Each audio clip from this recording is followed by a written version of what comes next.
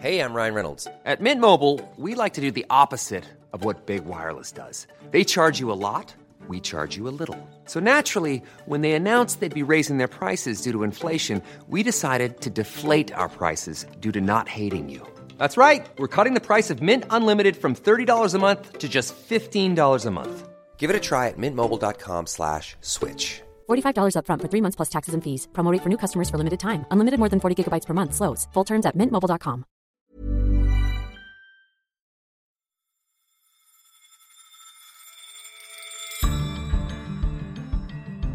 Hello and welcome to Money Talks on Economist Radio, our weekly podcast on the markets, the economy and the world of business. I'm Simon Long, and coming up on today's show, Joe Biden will be the 46th President of the United States. He inherits an economy marred in an unprecedented crisis and in a once-in-a-generation state of flux. We assess the mess he faces.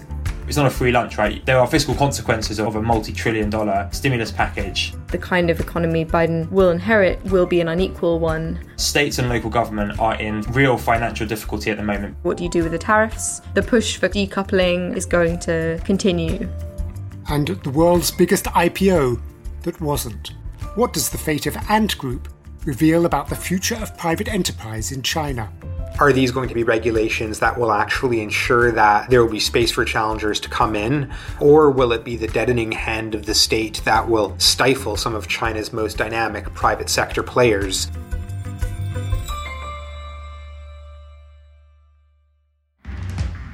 But first, I sought this office to restore the soul of America, to rebuild the backbone of this nation, the middle class, and to make America respected around the world again.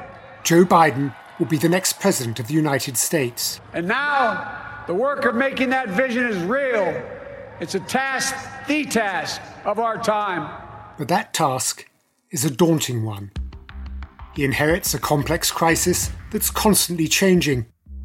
On Monday, America again recorded over 130,000 new cases of COVID-19, while stocks soared following the news that a vaccine in development by Pfizer and BioNTech is more than 90% effective.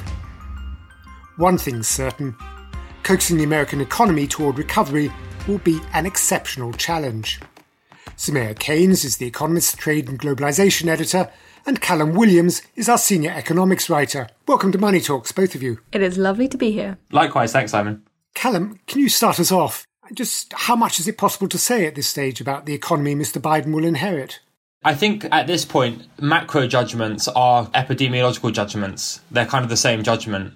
I guess the interesting thing about the US case, though, is that the kind of relationship between the spread of the virus and the decline in activity, at least at the moment, seems a bit weaker than it does, say, in Europe, because what's happened in Europe is the number of coronavirus cases has gone up pretty significantly, and that's prompted governments to institute pretty strict, often nationwide lockdowns. But you haven't seen the same thing in the US in the past few weeks for various complicated reasons. So it's really hard to say, but I think all else equal, one would probably be somewhat more bullish on the US than other rich countries.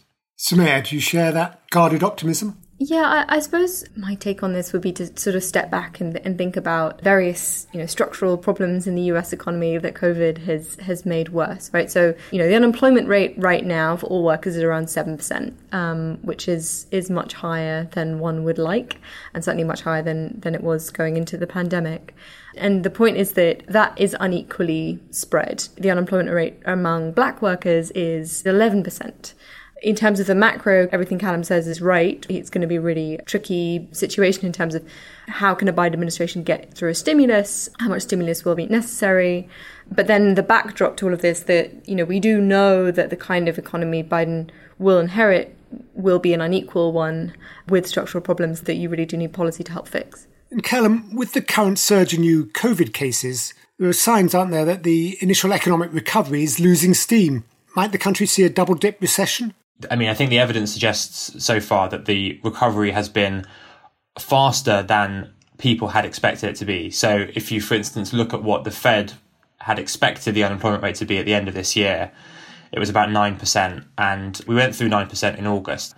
America kind of broke with fiscal orthodoxy in the early part of the pandemic and instituted a response that was not simply large in comparison to other countries in absolute terms, but also in comparison to other countries in proportional terms, and also large in comparison with what America had done during previous recessions. And that had lots of different aspects to it, but probably the most kind of well-known parts of it involve sending really quite large amounts of money, particularly to people who had lost their jobs. And I think what that did in terms of consumer spending and in terms of ensuring that people could continue to buy necessities in many cases has had pretty good impacts. It is in many respects a blueprint for what countries should be doing when recessions hit in the future, which is basically just to send large amounts of money and focus your resources on people who don't have much money to begin with. And that's what America did this time. And I think so far the evidence suggests it's worked quite well. Yeah, I mean, there's really good economics research that looks at how the people with the least money tend to cut their spending most when they lose their job, right? And so there's just huge benefits in terms of multipliers when you send cash to people who have just lost their jobs, who really, really need it. If you don't do that, then they cut their spending by the most, and that has the biggest ripple effects to the rest of the economy. If that first stimulus package is still having an effect, still working, as you say, how important is it that a second one goes through before the inauguration, and how likely is that? I've got used to the idea that it won't happen because there's been so many false starts with this fourth round of stimulus negotiations that I don't think you should be optimistic. But in terms of whether the economy requires it, I think it's an article of faith amongst a lot of economists that it does. I think there are aspects of stimulus that would be very useful. So, for instance, states and local government are in real financial difficulty at the moment because they sort of need to run balanced budgets all the time. So if their tax revenues go down, they have to cut spending as well. The evidence from the last crisis a decade ago was that austerity at the state and local level is one of the main reasons why the recovery from 10 years ago in the US was quite slow. And so I think it would be really silly to repeat that mistake again. Now we know kind of what works and what doesn't. In terms of other forms of stimulus, things like the payment protection program for small businesses, another round of stimulus checks, all that kind of stuff, I think the evidence is weaker on that. Bear in mind that obviously stimulus it's not a free lunch, right? There are fiscal consequences of a multi-trillion-dollar stimulus package. Specifically in terms of household finances, the evidence is not 100% conclusive, but suggests pretty strongly that US households have still got in the region of $2 trillion of amassed savings from the pandemic months, which they are spending down, but spending down quite slowly. So I don't think the household sector as a whole is in need of the same amount of support that it needed in March. I think stimulus is required, but perhaps not quite as much as people might have argued. And how about monetary policy, Callum? Is there anything more the Fed can do? I don't think so. They could do something, but I don't think it's necessary. There's this Main Street lending program, which is basically a way of the Fed to try and send money to small businesses. It's had practically zero take-up. That's been interpreted as a very bad thing. The other way of looking at it is to say that was put in place as an insurance policy if things got really, really bad, which they haven't. So the fact it hasn't been used that much is not necessarily a sign that the policy failed.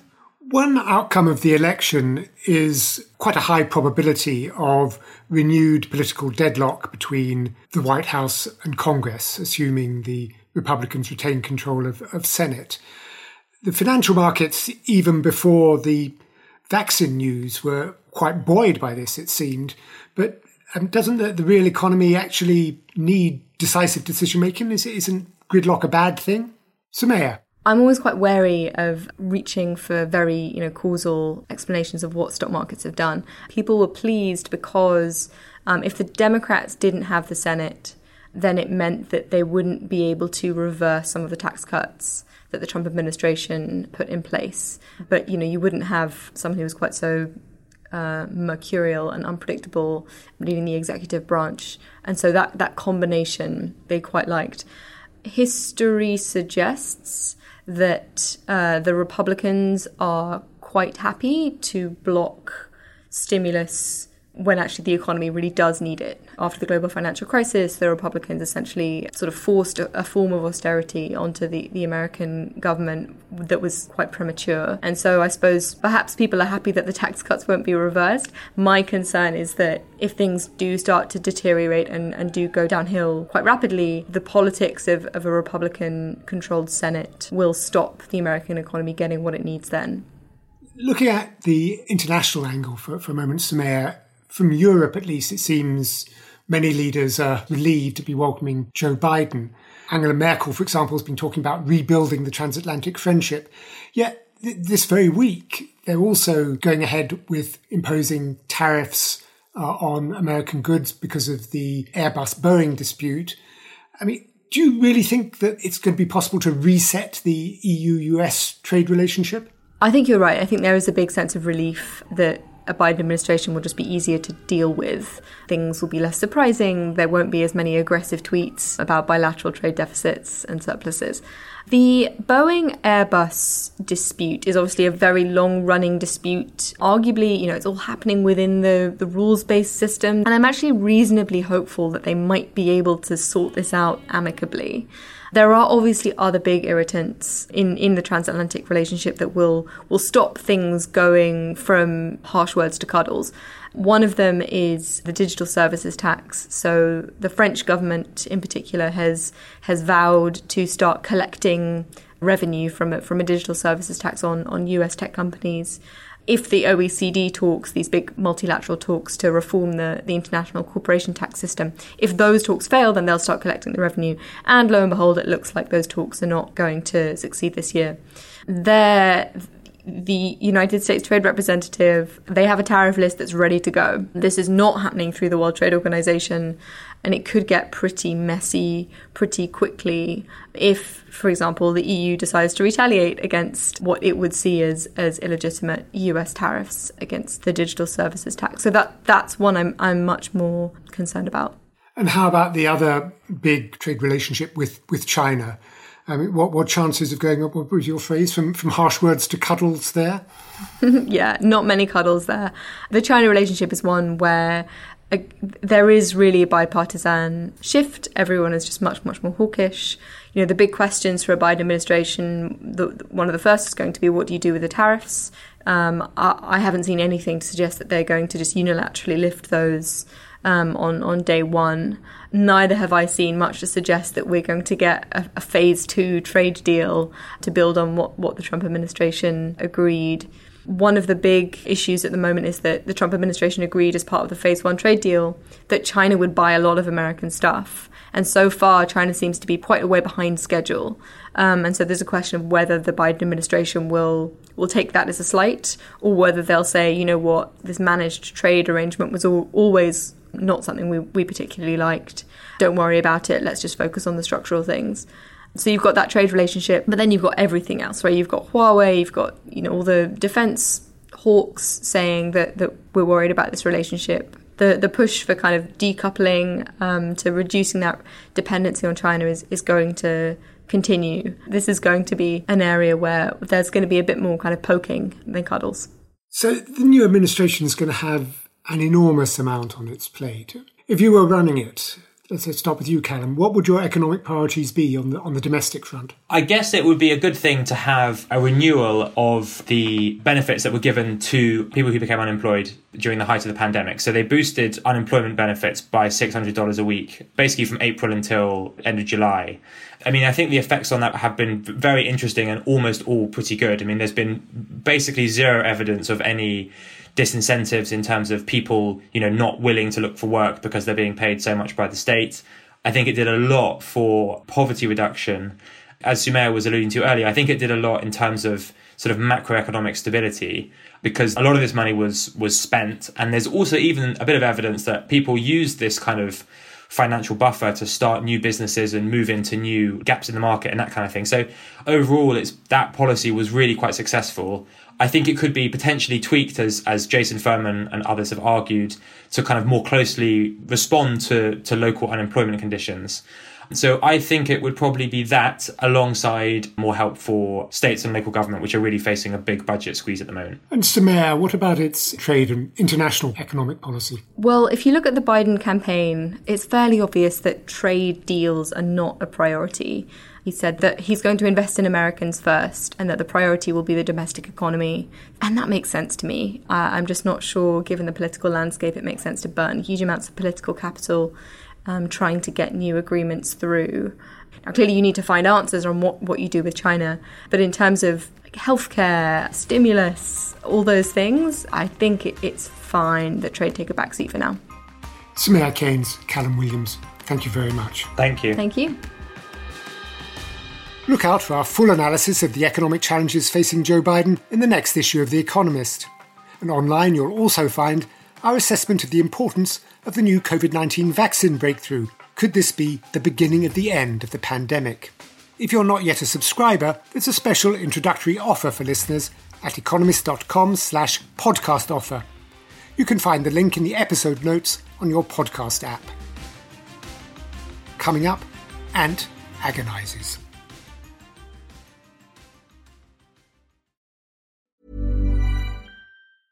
Hey, I'm Ryan Reynolds. Recently, I asked Mint Mobile's legal team if big wireless companies are allowed to raise prices due to inflation. They said yes. And then when I asked if raising prices technically violates those onerous 2-year contracts, they said, "What the f*** are you talking about, you insane Hollywood ass?" So to recap, we're cutting the price of Mint Unlimited from $30 a month to just $15 a month. Give it a try at mintmobile.com/switch. $45 up front for 3 months plus taxes and fees. Promo rate for new customers for limited time. Unlimited more than 40 gigabytes per month. Slows full terms at mintmobile.com.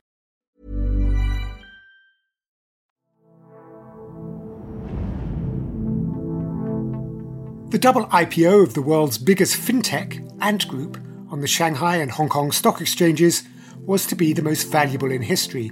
Speaking at a summit in Shanghai on October the 24th, Ant's founder, Jack Ma, was in triumphant mood, bullish about the future of fintech in China. 但是中国的问题，我认为正好相反。 China's case is opposite to Europe's, he said. 中国不是金融系统性风险，因为中国金融基本上没有系统。 So regulators shouldn't be worried about systemic financial risk. Red tape, he suggested, only held up innovation. Well, his words came back to haunt him. 10 days later, on November the 3rd, Ant was forced to halt the flotation. This had to be one of the most volatile up and down weeks for capital markets anywhere, to have Ant going from being on track to be the world's biggest IPO ever to it being the world's biggest suspended IPO ever in quite murky circumstances. Simon Rabinovich is our Asia economics editor based in Shanghai. The deal had already been priced. It was more than 800 times oversubscribed.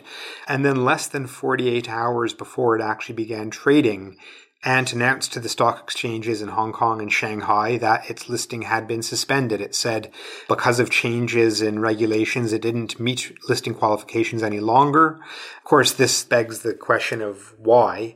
There's no absolute 100% clear answer yet, but there's sort of two dominant theories, if you will. One is that financial regulations were coming down the pipeline that were going to really change Ant's business. That's the closest to the official explanation. Regulators have said that they were changing the rules for the sake of financial stability. The second explanation is that Jack Ma, the founder of Ant, and still its dominant owner, may have so angered the government that they decided to basically slam the brakes on the listing.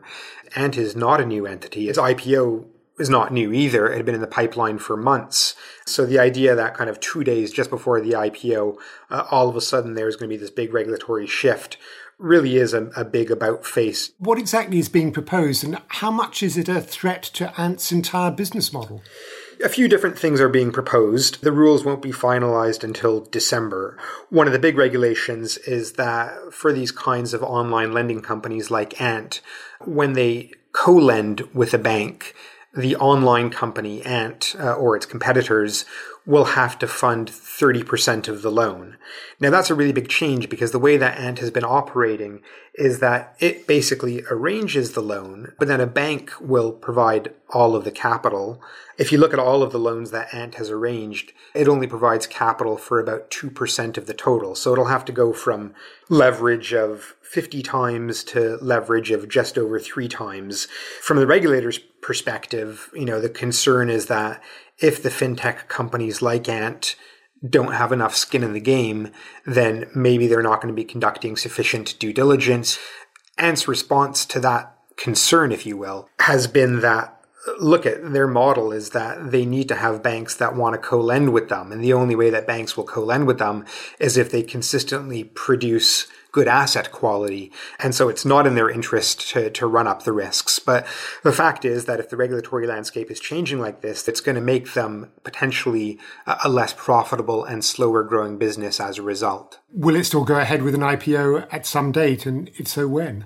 It definitely sounds like it's still going to go ahead with an IPO. I mean, it's still the world's biggest fintech company. They then will have a challenge, which is that on the one hand, they're going to have to persuade regulators that they've modified their business to a sufficient extent to be less risky. At the same time, they're going to have to persuade investors that they've not modified their business to such an extent as to be much less profitable or less promising than they once looked to be. The previous model that Ant had gone for, they were really playing up the tech side of it, which meant that it was being valued as a tech company, not as a financial company. Now with them, having to have more capital, having to fund more of the loans themselves, Ant will look a bit more like a financial company. So previously, people talked about it as having a valuation of maybe 40 times forward earnings, while bank valuations in China are closer to 10 times forward earnings.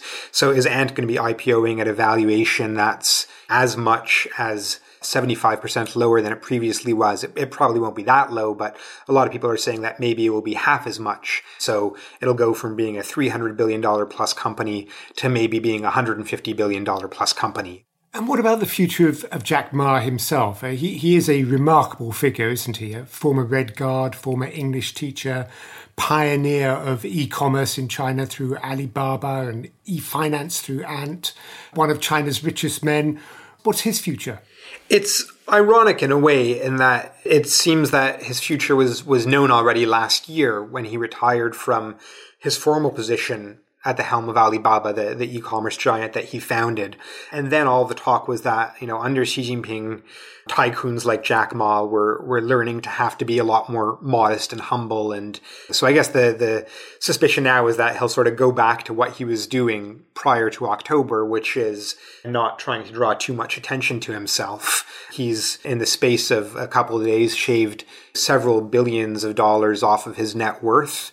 He's earned some grudging respect as well. I mean, to dare to be outspoken the way that he was in China these days is not something that's seen very often. So he's definitely earned some grudging respect at the same time as losing a lot of paper worth as well.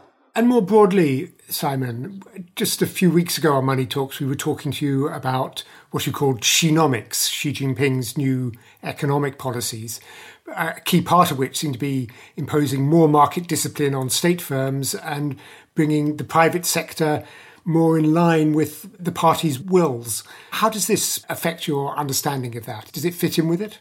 Yeah, it does. And it's interesting to see that just today, in fact, the government announced a whole raft of new regulations that are targeting big tech, going after ways in which big tech companies like Alibaba and Tencent might be squeezing out their rivals, ways in which other companies like, Didi, a big ride-hailing platform, or Meituan, a big shopping platform, might be using excessive subsidies to also stop other companies from rivaling them, ways in which they manage their data. So you can see the government launching a whole host of regulations to try to bring big tech under the ambit of government control. So I think what Ant has faced is, it's not just because of Jack Ma's speech. It's because that this is the general direction in which the government is taking the private sector and big tech. And the question then is, are these going to be regulations that will actually ensure that key important sectors and companies will remain competitive,